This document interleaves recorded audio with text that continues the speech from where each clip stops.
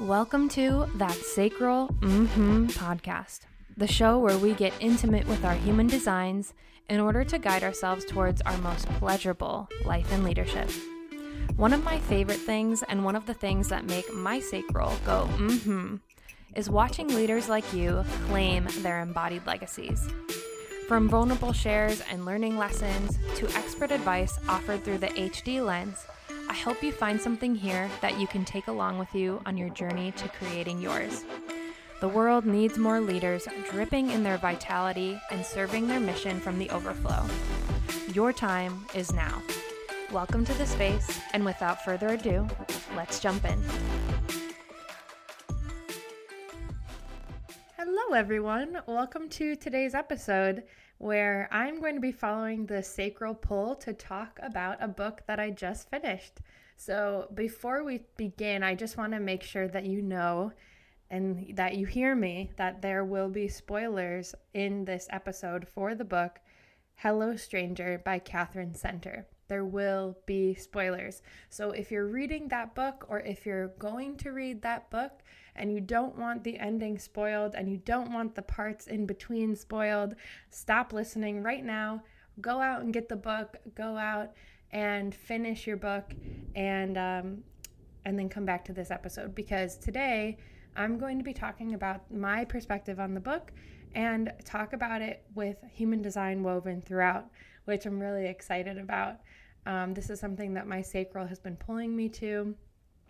This year in 2023, I've had the goal on Goodreads to read 25 books, which doesn't seem like a lot, but I was not making time for reading in past years, and it's definitely a pleasure portal for me. It's something that really enriches my experience of life, and so I set out to make time for that.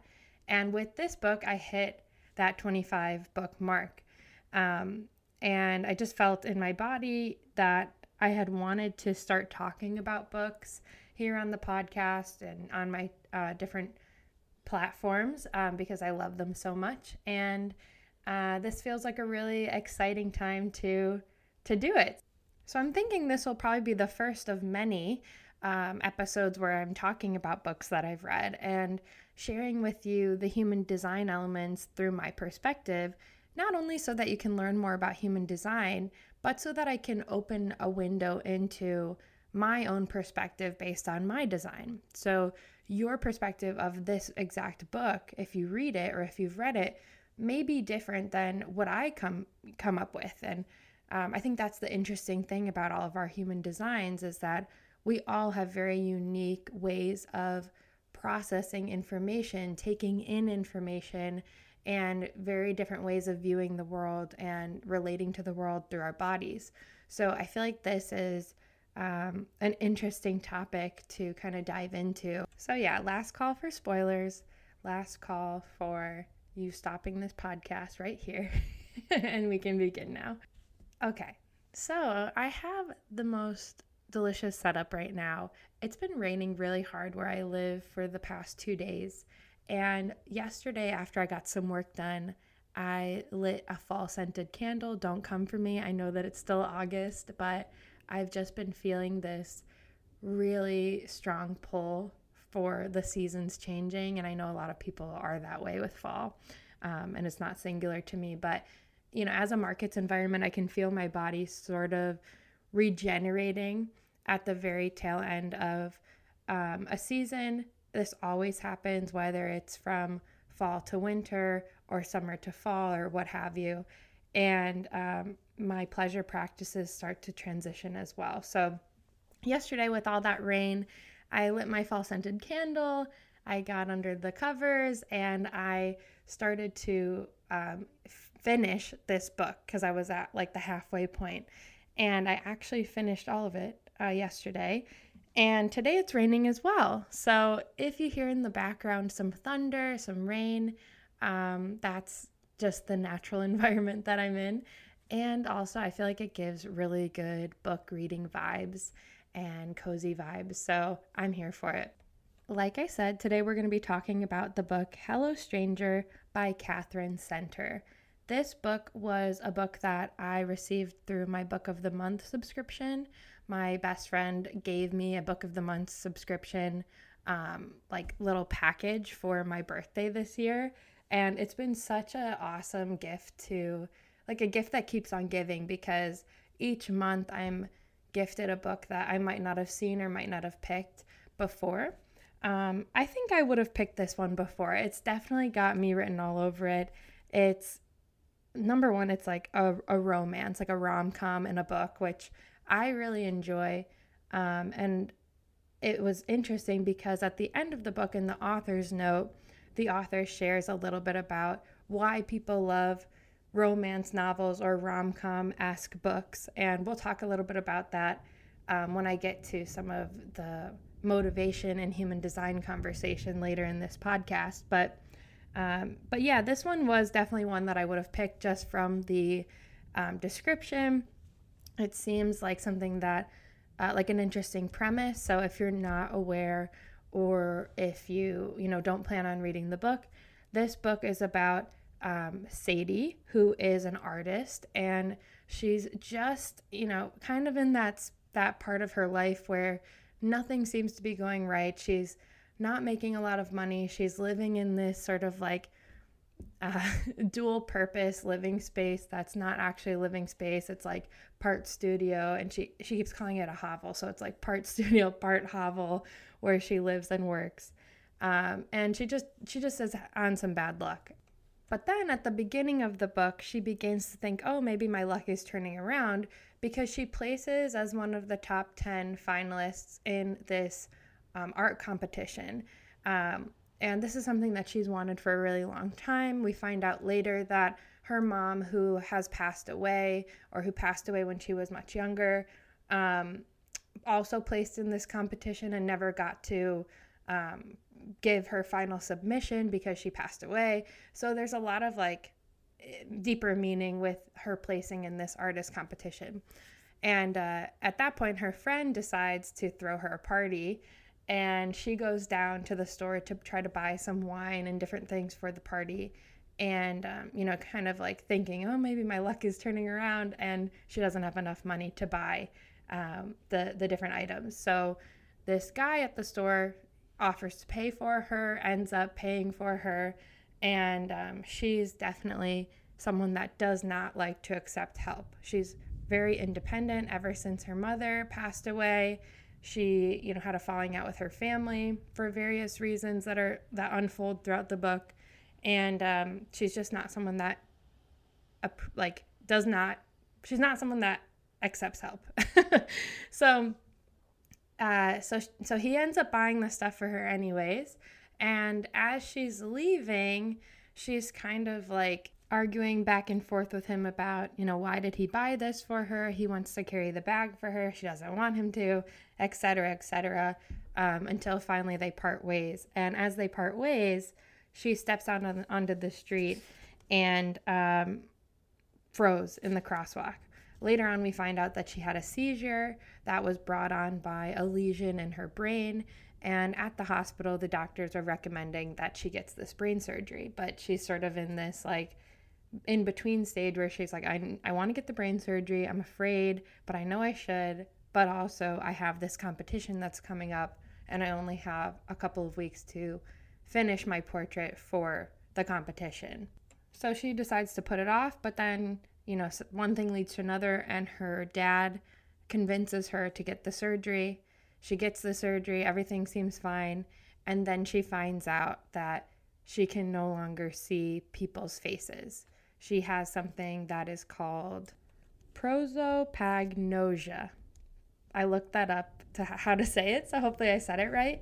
And I'm going to put below a couple links to YouTube videos. I went on YouTube to try to figure out how to say it, and I actually found two really interesting videos that kind of talk about this diagnosis, and also talk, one of the videos actually interviews someone that lives with this, and it talks sort of about his process for navigating the world with it. But anyway, she has prosopagnosia, and they're not sure.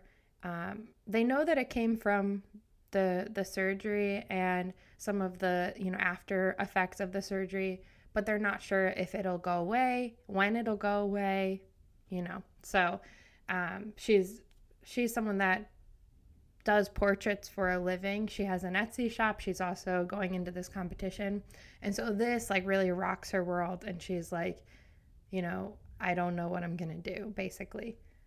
If previously you were like, I don't think I'll read it, I'll listen to this episode, and then you just heard that stellar synopsis of the first couple chapters of this book, and you're like, I kind of want to read it, you're welcome. And two, then stop here, because I will be getting into things that give away a lot of the book now as I talk about, my experience and the human design of it all.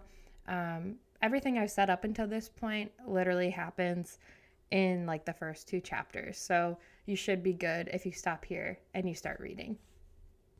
Just as a recap, so that you understand where I'm seated in my perspective, here is my human design in a quick couple second download for you. So I'm a 3/5 manifesting generator with an emotional authority. I have all 9 centers defined. My determination is hot thirst. My cognition is smell. My motivation is hope. I am split down the middle, left and right in my variables. And yeah, I think this, especially like the definition that I have in my chart, I think it really impacts how I look at other people and, look at them through the lens of human design. But also it affects how I characterize different movie and books and show characters based on human design. So a lot of times what you'll hear is conversations in the human design space about like, I believe that this character is a projector, or this character is a 3-line, or this character is a 6-line, or they have this determination, or whatever it may be. And they're sort of giving you the download of what that character might be based on that person's knowledge of human design. For me, when I'm reading this book, I'm not so much trying to decipher, okay, what's Sadie's human design, what's Joe's human design, et cetera, et cetera. I'm thinking about it through, can I relate to this through the lens of my own human design, and what pieces really, ignite me, what pieces feel resonant to me, different things like that. That could be because I've been in the human design space for a little under 3 years now, and maybe I just need a little bit more fine-tuning in recognizing from afar. Or it could be, and this is my actual hypothesis, that because I have so much definition and I'm kind of in my own world, that being able to decipher that about a character, or being interested maybe even to decipher that about a character that's fictional, might actually not be as interesting to me, or something like that. So I'm curious what your process is like. If you read human design, if you're aware of human design, if you have, insight into your own human design, I'm curious what your process is like if you do relate human design to the things that you are consuming in terms of like stories, books, movies, etc. Number 1, and this was the catalyst of this entire episode, was cognition for me. So my cognition is smell. And if you're not aware of what cognition is the super sense that arises when you're living in alignment, but it's also something that contributes to your alignment. So it's kind of a two-sided coin. So engaging with your cognition and the element of your cognition, the sense that's connected to your cognition, it increases your feelings of alignment, and vice versa. When you are in your feelings of alignment, your cognition, or your sense that's related to your cognition, grows in strength or increases in strength. So mine is smell. Not only does this mean that I relate and have an awareness for different scents, different smells in a way that's more complex, when I'm in alignment, so I can really appreciate the different notes of a smell. But it also means that engaging myself with smell and different scents that speak to me can increase my pleasure and increase my feelings of alignment. And that's on a literal smell level, but we can take it a little bit deeper and go into the more abstract zone. So yes, we're talking about smelling things like sniffing with your nose, but also we're talking about sniffing things out. So investigating, finding the pathway towards the truth. That level of awareness is heightened so that we can have a wider perception of the things going on around us. We can understand the undertones to a situation and relate to it in a way that provides us with insight to and intuition to what needs to happen or what's going to happen.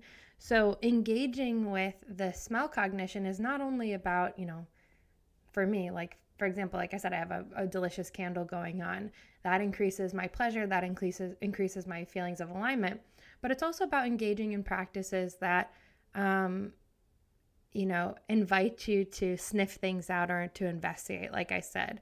So reading for me is a big pleasure portal, like I said, but it's a pleasure portal towards my cognition, especially if I'm reading something with sort of like twists and turns or maybe a little bit of mystery.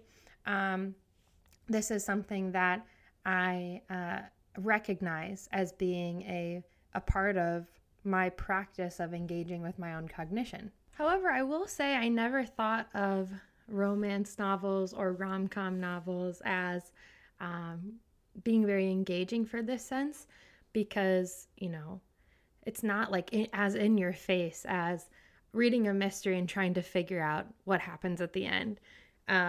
It seems a little bit lighter until I read the author's note. And I want to read it for you. Not the whole thing, but this one part that really spoke to me and made me think about smell cognition in these types of books in a very different way. So the author, who is Katherine, and I'm going to be quoting directly from this book, she says, quote, "I fell in love with romance novels. For a long time, if you'd asked me why that was, I'd have shrugged and said, because they're fun. But now, after much overthinking it, I figured out, at least in part, why they're fun.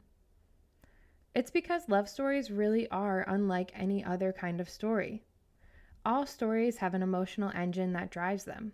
Mysteries run on curiosity, thrillers run on heart-thumping adrenaline, horror stories run on fear. And the fuel for those emotional engines is anticipation. We piece the clues together and predict what's going to happen, and we feel emotions, sometimes very strong ones, about what we're predicting. Stories use different scenarios in different ways to create that anticipation, but most novels use a fair bit of what's called negatively balanced anticipation. A sense of worry, a concern that things might get worse. You're reading along, picking up the breadcrumbs of foreshadowing the writers dropped for you, and you're like, oh God, that kid's going to get arrested. Or, ugh, that man's going to have a heart attack. Or, I bet you $1,000 he's cheating on his wife. But guess what kind of anticipation romance novels use? Positively balanced.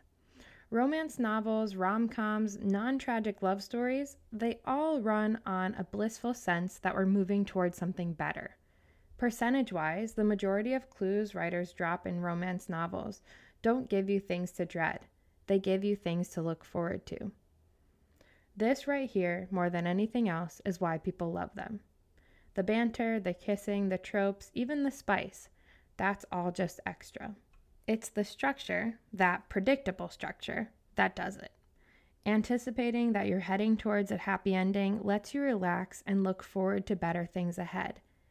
And there's a name for what you're feeling when you do that: hope." Unquote. Not only does this relate to my hope motivation and hit it right on the head, but again, like I said, it broadened my perspective to the why I enjoy reading romance novels or rom-com novels. And although they're not right in your face like a mystery novel, there are clues that are being like she said, breadcrumbed by the author. There are things that you're anticipating and looking forward to, and it's exercising that smell cognition in a different way. So that was really cool to read that author's note and to have my perspective widened a little bit to understand, why I enjoy these types of books so much. Not that you necessarily need a reason, but it's always fun to have a different perspective, I guess. So, with all that being said, whenever I read a book, I almost always can figure out what's going to happen. That doesn't change my experience of the book. That doesn't make me not want to read it. It's just that I've gotten really good at sniffing out what's happening, to the point where, there might be some question marks in other people's minds about could this happen? Could this happen? And I've sort of like sussed out what's actually going to happen based on subtle things that the author has said or different imagery that the author has brought up. And that's part of the fun for me. That's part of the relaxation, is actually like sniffing it out. And that's because of my cognition. So like, for example, the book, The Perfect Marriage, and I'm not going to give away that ending, but I was reading that on vacation with my whole family, and my sisters and I and my mom, when we take books on vacation, we'll read them and then we pass them along. So that book got passed along. I've got 4 sisters. We got passed along to almost all of us, and we all were sort of trying to figure out what's going on, what's happening. And my mom had read it first. She said, "What do you think's going to happen?" And I said to a T what was going to happen. And she was like, "I don't know, you'll have to see."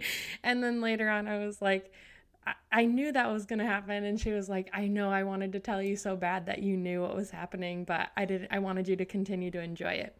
So, things like that happen. And like I said, it doesn't change my enjoyment of the experience at all. But I will say for this book, I had absolutely no idea what was going to happen. And that was a really fun experience for me. As much as I enjoy being able to figure it out, I also really enjoy being stumped. Like she said, there is an element of predictability when it comes to romance novels or rom-coms. And it's interesting because a lot of times in those books, things really write themselves in the end. And, things always work out in a certain way. But a lot of the things that worked out in this book didn't work out in the way that I thought they were going to. I sort of had like even in this book, she's talking about confirmation bias. And I sort of had confirmation bias going into the later parts of the book, thinking I knew what was going to happen. For example, her not winning the competition, that was something that I thought she was going to win. I thought she was going to go through all these different experiments, find a new way, and that people were going to be astounded by it. I did not think that they actually were going to talk shit about her. And if they did, I thought that it was going to be a miscommunication where she thought that they were talking about hers, but they weren't actually talking about hers. But that's not what happens. The other thing that I thought was interesting was how Parker, her evil stepsister, how, yes, we found out that she was the one that did all these things like Sadie had been saying. However, I thought that the fact that it didn't get all tied up in a bow where she said sorry and, they're best friends now, and the family finally told Sadie that they believed her and she was vindicated. I thought all that was going to happen, and that didn't happen. And I really appreciated that, because I do think that sometimes those nuances in romance novels get tied up too tightly, and it's not reflective of what actually happens with different dynamics of different personalities and different histories between family members, etc. So that was really cool. And then finally, the twist at the end where Joe, okay, a couple things. Really spoiler alert here. Joe is not only Joe, but he's the vet. But he's also not Joe. That was so wild to me. So I knew there was something going on. I knew that okay, number one, I first thought, and this is me getting excited that my mind goes all over the place, so bear with me. Number one, I knew that I thought that she was going to be falling in love with the veterinarian and, sort of like grandstanding or daydreaming about this veterinarian and kind of putting him on the pedestal just because she sort of like does that in her life where she's thinking, okay, everything's going to change now. And she sort of has this big thing and then all of a sudden it lets her down, which is very similar to me in terms of like my emotional authority, which I'll talk about in a second. But aside from that, so I'm thinking, okay, these people are different people. She's going to like this veterinarian because he looks perfect and then he lets her down. And then the person that she thinks is an asshole, Joe, is actually going to turn out to be someone really great. That's what I thought was going to happen. So I thought that they were separate people. Then we get to the part where she breaks up with the vet, and she does this like whole thing, and it seems like a little bit like, well, okay, why do you need to do that if he stood you up, X, Y, and Z, and then he has that really strong reaction, and I was like, this is interesting. I wonder why he's having such a strong reaction. Fast forward a little bit to Joe completely ghosting her. Then I started to think, okay, these are the same people. These have to be the same people. But in the beginning of the book, in the beginning of our introduction to the vet and our introduction to Joe, I did not think that they would be the same person. I thought that maybe, you remember that scene where if you've read it, sorry. If you've not read it, let me tell you what happens. So there's this scene in the sort of beginning of the book where she gets into the elevator and Joe always wears this jacket that says Joe on it. And it's like a vintage looking like bowling jacket. And she overhears a conversation where he's being like very awful about this woman that he's had this one night stand with. And she sort of writes him off as like this womanizer. Later on, we find out that wasn't the conversation that she thought it was. He was actually talking about a dog that he was pet sitting. That also threw me. I thought maybe someone had borrowed Joe's jacket. I thought maybe she had said like it was a new jacket that looked like a hipster, her words, not mine, had bought it and, was trying to be cool. And so I was like, maybe this is like something from Urban Outfitters or like somewhere where a lot of people can get it. You can get it online. Maybe multiple people have this jacket.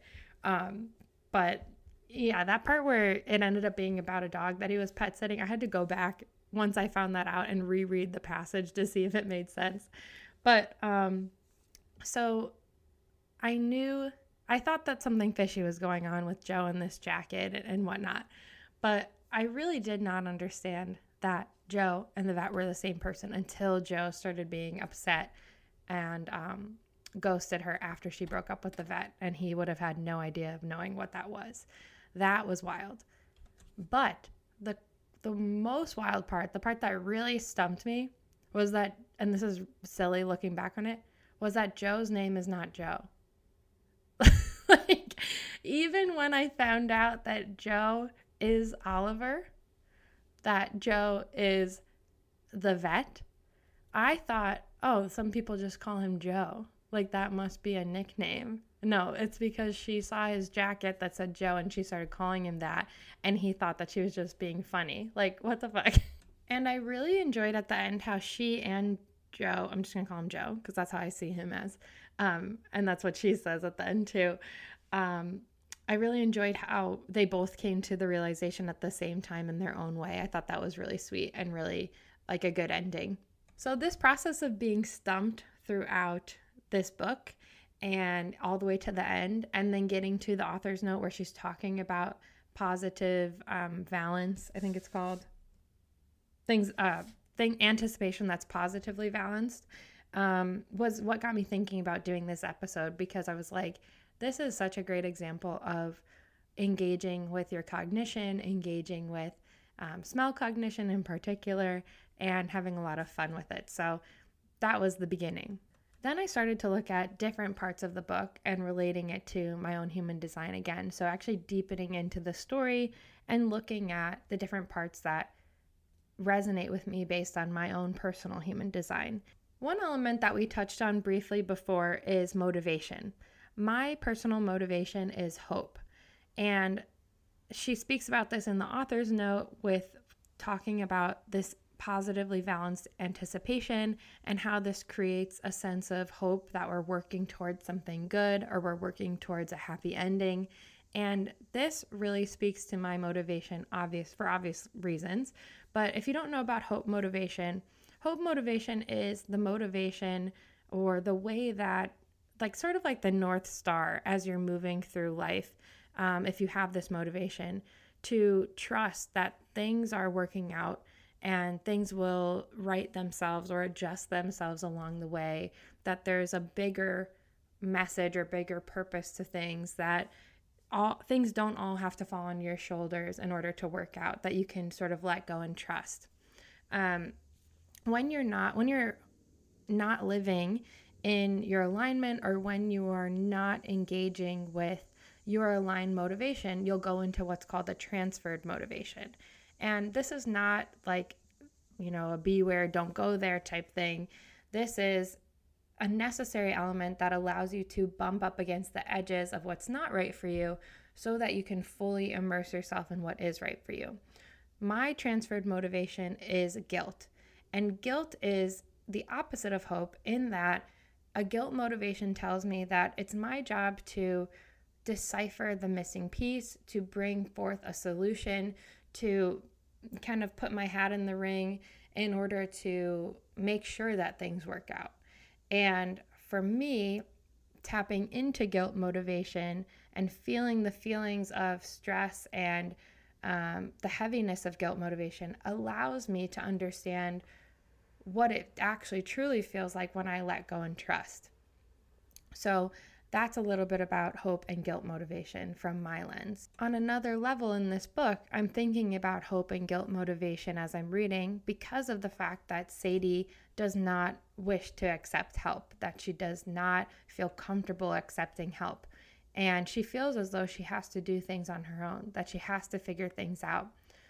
Up until the very end of the book, even through her diagnosis and even through the process of her face blindness and adjusting to that, there are very few people that she tells about this thing that she's going through. So she doesn't accept help in that arena, but she also just really has trouble accepting help in general.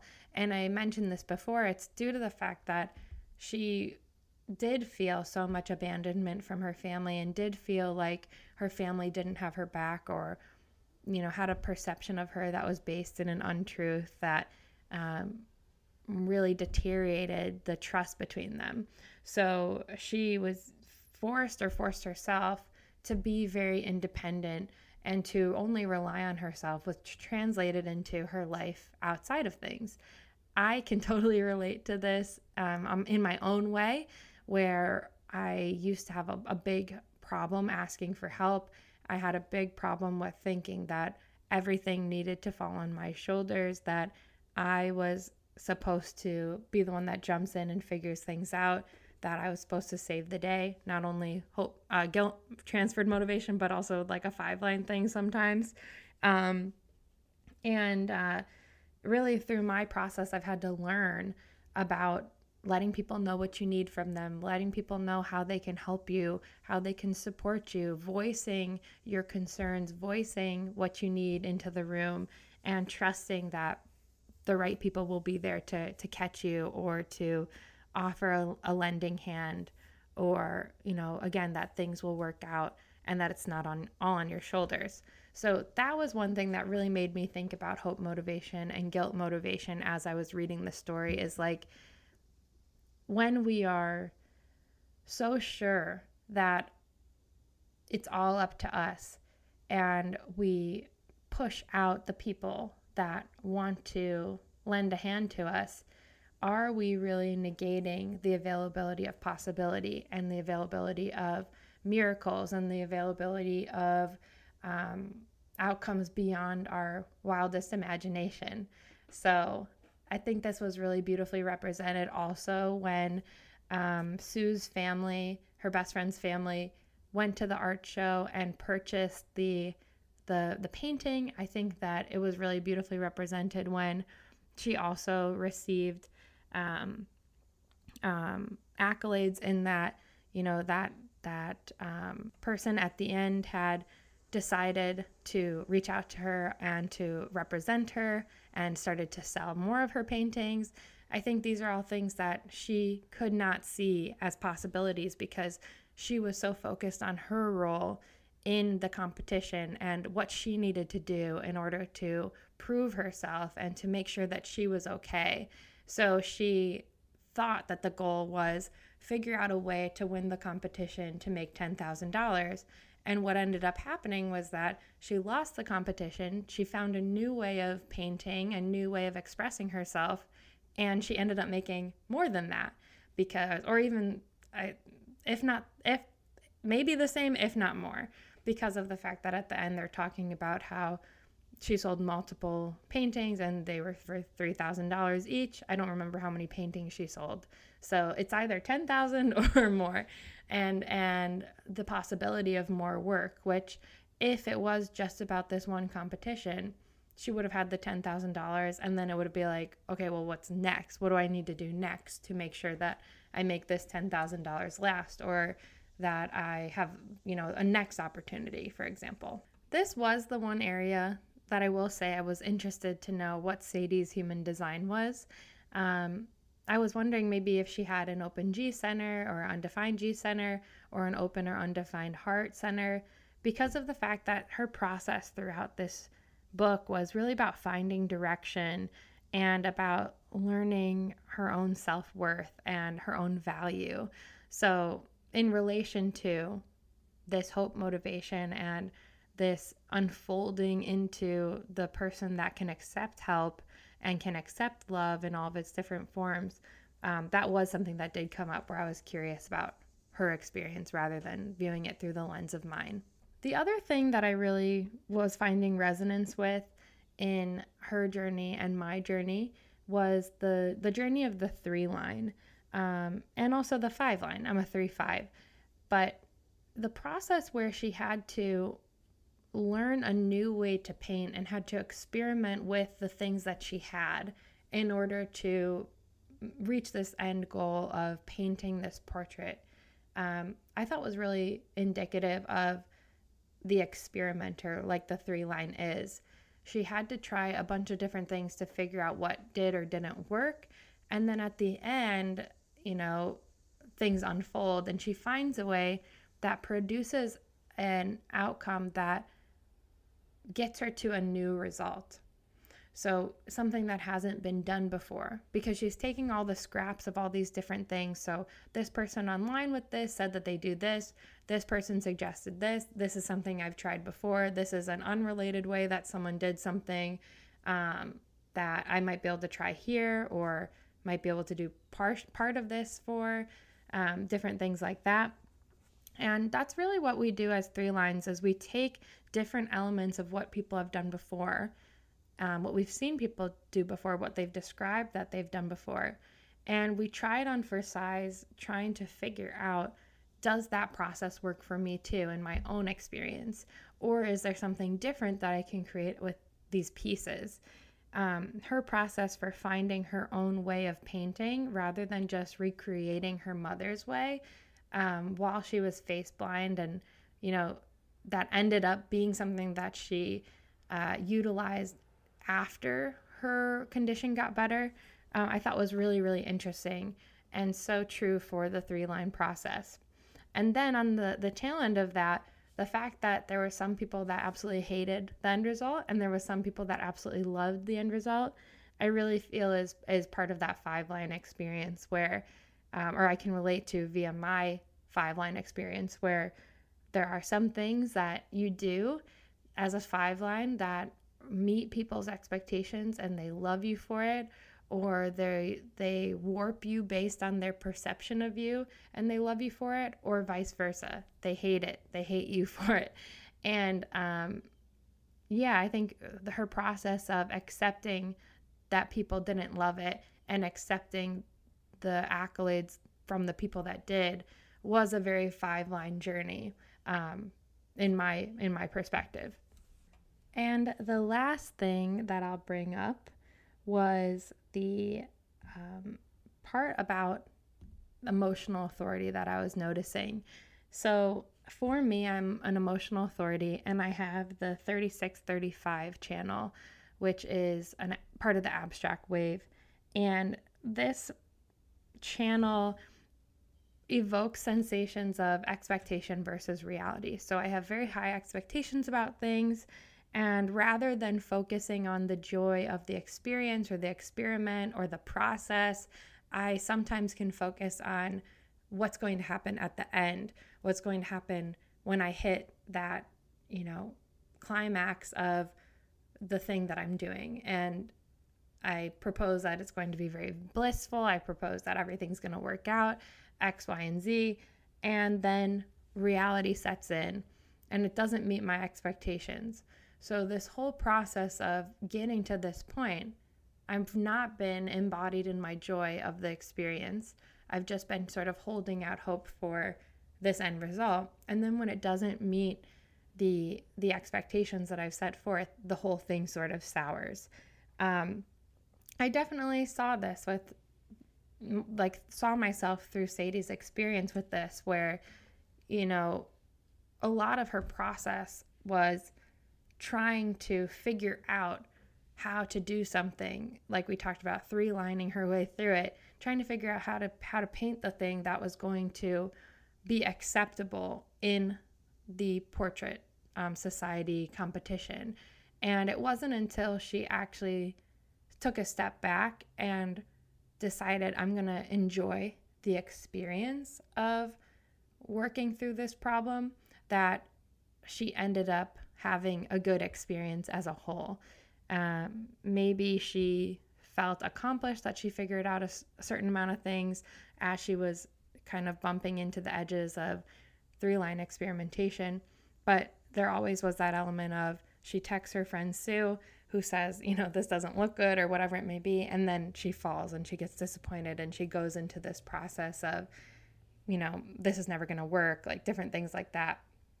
And then, when she finally does allow herself to enjoy the process, even though the result is not something that's going to win her the competition, she fully enjoyed the experience. And of course, there's a part about that with the spice that happened, the low level spice that I will say was in this book. There was a process that, obviously was very enjoyable for her, but at the end of the day, I think it's a testament to the joy and the pleasure that can come through the anticipation, or can even come before the anticipation of something. And as someone that has an emotional authority with that 3635 channel, that is something that I'm constantly reminding myself of, is that there has to be joy in the process. There has to be joy in the experience, so that regardless of what happens at the end of the road, there has been joy, there has been pleasure. I also saw a lot of emotional material in terms of her decision making, or related to the emotions that came through when she was making her decisions, in a very big way. So as an emotional authority, I'm meant to go through highs and lows until I reach a sense of clarity. And from that clarity space, that's when I can really make an embodied decision. I saw her go through so many emotions, go through so many iterations of thought processes about, is this going to work out? Is this not going to work out? Being on the high of everything's going to work out and I'm going to do this, and being on the low of nothing works for me, I should just give up now, X, Y, and Z. And then, reaching clarity in some instances of, this is the action that I'm going to take. And I really related to that. Some of those emotionally charged decisions that I'll just point to, if you're interested in looking back, is when she just makes the decision to get the surgery. That was something that was very emotionally charged. She had sort of logicked it out in her mind to say, I'm going to do this after my, portrait society competition because I need the money. and this is the way that it's organized. And then her dad brings up that her mother also had this this thing going on in her brain, and so that increased the emotionality of the situation. And from there, she, took the process forward. The other thing that was interesting from the emotional lens is leaving that voicemail for Joe and feeling very clear in her reasoning for leaving the voicemail for Joe. And then afterwards, when she woke up regretting it and being upset with herself for it, there's been so many times where I have done things, not like that, but maybe like that, maybe in some of my younger days, but there has been so many times where I've done things before I got to a full sense of clarity, where I ended up going on another emotional wave afterwards, where I was like, that was perfect. I'm so glad that I did that. And, 2 seconds later, like, why did I do that? Like, this is not going to work out. So, things ended up working out for her in the end, and she was just taking that next step forward based on where her body was leading her. And, from the emotional lens, it's really interesting to see how things can play out in that way and to really relate to it in that way. This has been so much fun to record this episode for you. I'm feeling this overflowing sacral energy, this big sacral and I'm so excited that I did this and that I followed the sacral pull to do it. I hope that it was really interesting for you. I hope that you had fun. I hope that if you've read the book that you enjoyed my perspective. I hope that if you haven't read the book and you don't mind spoilers, that you go ahead and read it, because it was very good. I'd give it, on Goodreads, I gave it a 4 out of 4. I really, really enjoyed it. I will say there was like minimal spice, which I said. So if you're looking for spice, this is not the book for that, but it is a very good book, and I would totally recommend it. If you love this episode, if you love this theme of episode where we're talking about books through the lens of human design and you want more, please let me know. Just telling you right now, based on this feeling that I'm having, this is something that I'm going to continue.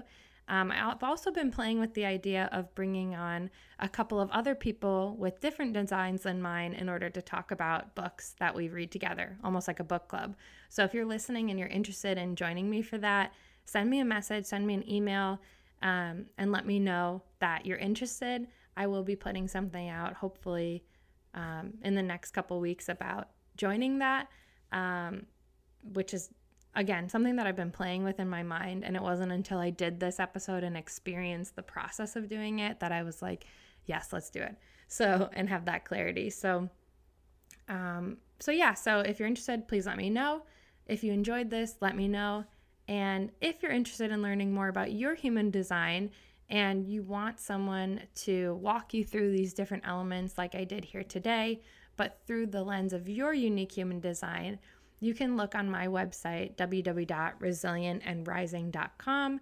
You can also check out the links below in order to see the offerings that I have, including personal human design readings, human design immersions, and coaching packages. Thank you for so much fun once again, and I'll see you next time.